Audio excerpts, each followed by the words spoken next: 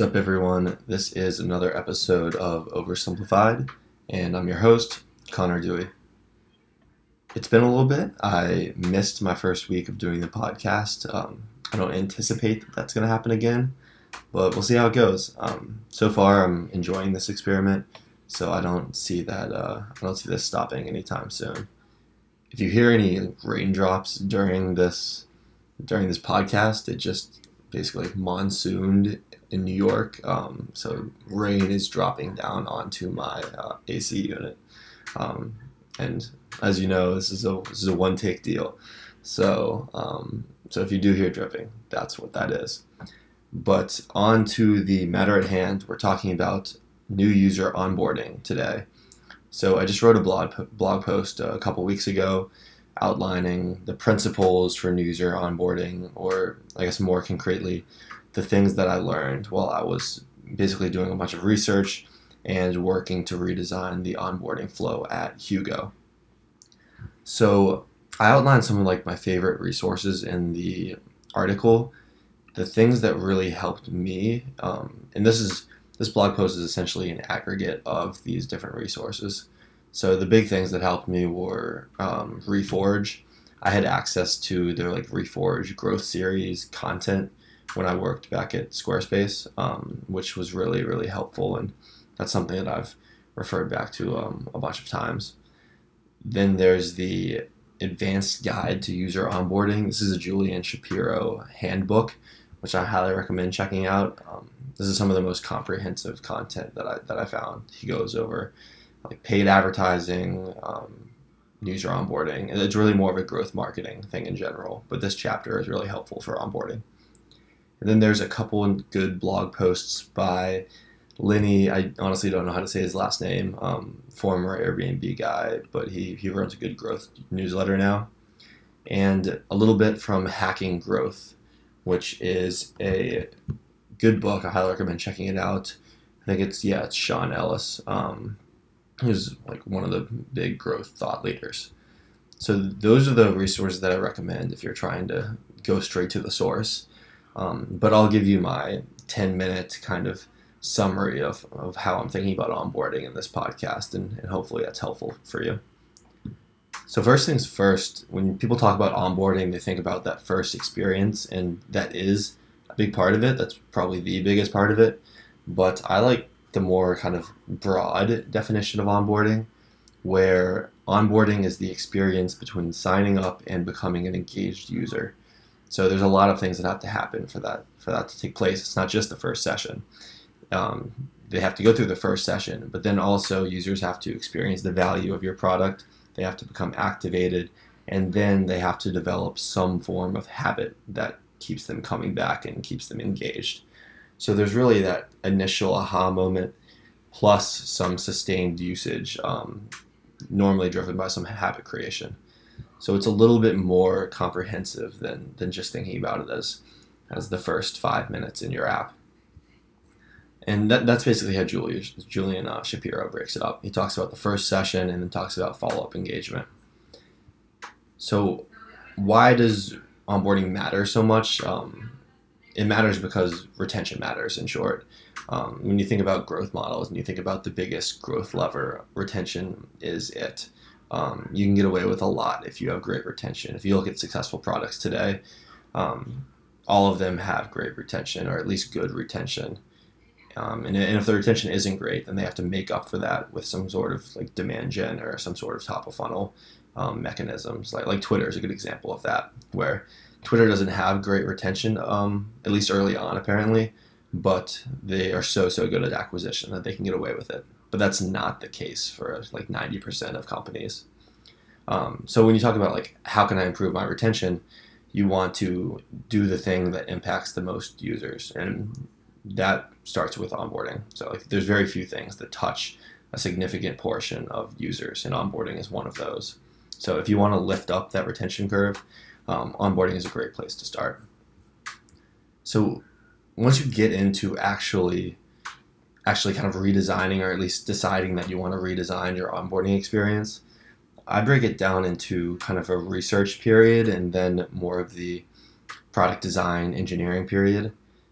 And the research period I'll break up into two parts. So the first is basically understanding user intent. So in order to design a good onboarding experience, you need to understand why people are signing up for your product. And this isn't necessarily, like, this seems obvious, but this isn't necessarily the thing that you think it might be. So you might think that your value prop is one thing, but users might be coming to you for a different thing, or you might have several value props. And so it's a good idea to actually dig into this more. So these, like, loosely formed kind of opinions, I've definitely fallen, I've been a suspect of this before, won't normally cut it. I think you actually have to talk to users. So get people on the phone, or get prospective users on the phone, and ask them, like, why did you seek out our product? What did you hope to get out of it? How is it differentiated from competition? Things like that. So you want to dig into that so you know what users are trying to achieve, because only then can you guide them to what they're trying to achieve.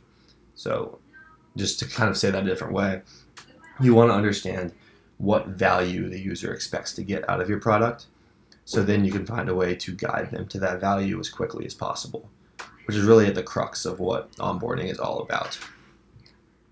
So, like I said, I think the best way to do that is just talk to people.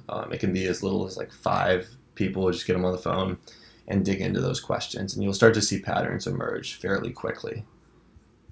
This leads into the next step of kind of the research period, as I call it, which is analyzing user engagement. So you know roughly what value your user expects out of your product. Now you want to dig into how they achieve that value. And in a lot of cases, this might be obvious, but I would push you to dig into this further as well. Basically what you're doing here is you're going a layer below. And this is going to actually involve a little bit of data analysis. So what you want to do is, if you have the data infrastructure set up, if you have something like Segment, Heap, like, these are tools that make this a little bit easier. Or if you just have someone that's a little bit data savvy on your team, then this shouldn't be too difficult to do. Basically, you can just pull your events just kind of in bulk, and then you can pull some sort of success metric for your product. And it's important to select the right success metric. So it might not be something longer term, because you won't have enough data if you're still early on. So you might use a proxy, but basically what you're looking to see is which events are correlated with success. So what are people doing that actually leads them to achieving the value that they sought out coming to your product? And a lot of these will be obvious, but then a lot of them will also be kind of non-obvious. So I think it's definitely an exercise worth doing. And once you've done this, once you've kind of aggregated this user level data for a bunch of events, and you set up this correlation table, once you do this, you'll have a pretty good view of what you need to design your onboarding experience for. You know the general idea, and you know the high value events that you should be engineering towards. And you shouldn't follow these blindly, obviously follow your intuition, but it's good to have this information in hand when you get into the engineering portion of this kind of process. That takes us into the actual kind of doing of things. I called it in this blog post removing obstacles, but I don't know, you could also phrase this in just kind of like engineering the onboarding experience, or kind of like removing friction is another way to think about it. So that's kind of a separate thing. And I kind of basically subscribe to Julian Shapiro's view of this, which is that he thinks about 3 different ways to get users over these hurdles, or 3 different types of techniques you can use. The first one is educational. So if someone doesn't understand what's happening, then they probably won't advance on to the next step of your product, and they probably won't experience the value. So how can you educate users on your product?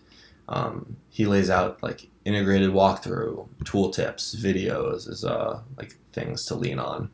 I think these are all like generally good advice. The one thing I would say is I would avoid videos.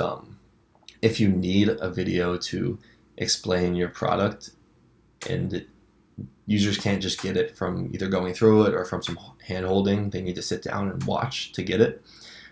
That's generally a red flag. Julian Shapiro talks about, he was early on at Webflow, and he talks about how they were basically designing like a course, a university to teach people how to use Webflow. And that was one of the first moments where he was like, damn, I don't know if this is going to catch on anytime soon. And in a lot of ways, he was right. It didn't catch on anytime soon. He left, and it took, I don't know, 5 or so years before Webflow turned into what it was today. So that was definitely kind of a longer runway than he expected. But that's a bit of a tangent. Let's get into the next thing, which is enticing. So we talked about educational. The next one was like, how can you entice users? How can you kind of give them that aha moment? And the most effective way to do this is with value props. So how can you motivate them to go to the next step? One way to think about this is like teasing the value prop before they get there. So I'm trying to think of a good example. The example that is in the like user onboarding guide that Julian Shapiro does is like a dating site, and they have blurred out in the background the faces of all the prospective dates while you put in your login information. So I think stuff like that's generally pretty clever, and it's not going to be as effective as like the educational fixes, but these kind of motivational nudges can be more effective than you'd think. The last kind of branch of this is the productive aspect of these kind of techniques. So basically, you want people to walk away from your onboarding experience having accomplished something. You want to give them some sort of like mini hit of dopamine that they accomplished something, and that can take people a long way. So ideally, your onboarding experience isn't totally trivial. It should be meaningful in some way, which is a nice bonus if you can do that. And that's kind of like the general way that I'm thinking about onboarding right there. So you do some research, you understand the user intent, you analyze user engagement, and then you systematically remove obstacles from the user reaching that value prop. And you do that through education, you do that through motivating users, and you do that through taking them through productive workflows. That's the core of it. And then there's a fourth step, which is kind of its own thing, but like onboarding should be treated as a product feature like any other feature. It should be continued to be optimized, and it should change with the product. So when you revisit engineering your onboarding, and when you revisit like how things should be done, you should be thinking of ways you can improve it. And there's multiple different ways to think about that once you reach that point. I go into a bunch of other kind of mini principles that if you're interested in, you can check out the blog post.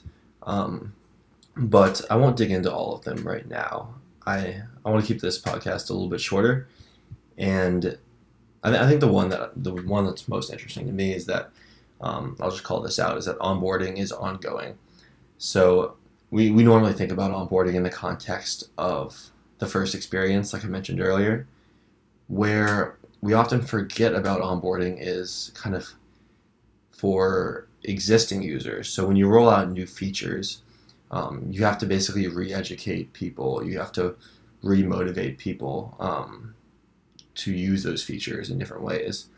So what a lot of products do is they will put people through onboarding, and then they'll continue to iterate on the product, and they will just never educate, never like notify users again of how to do things, and kind of forget about onboarding after that first experience. So I would discourage that, and I would think about existing users as well as new users. Even though it kind of falls outside the scope of what we're talking about here, I think it's an important distinction to make, and it's something that's important to keep in mind. So that's all I have to say about onboarding right now. Like I said, feel free to dig into the blog post for more. But that's it, and I'll see you guys next time.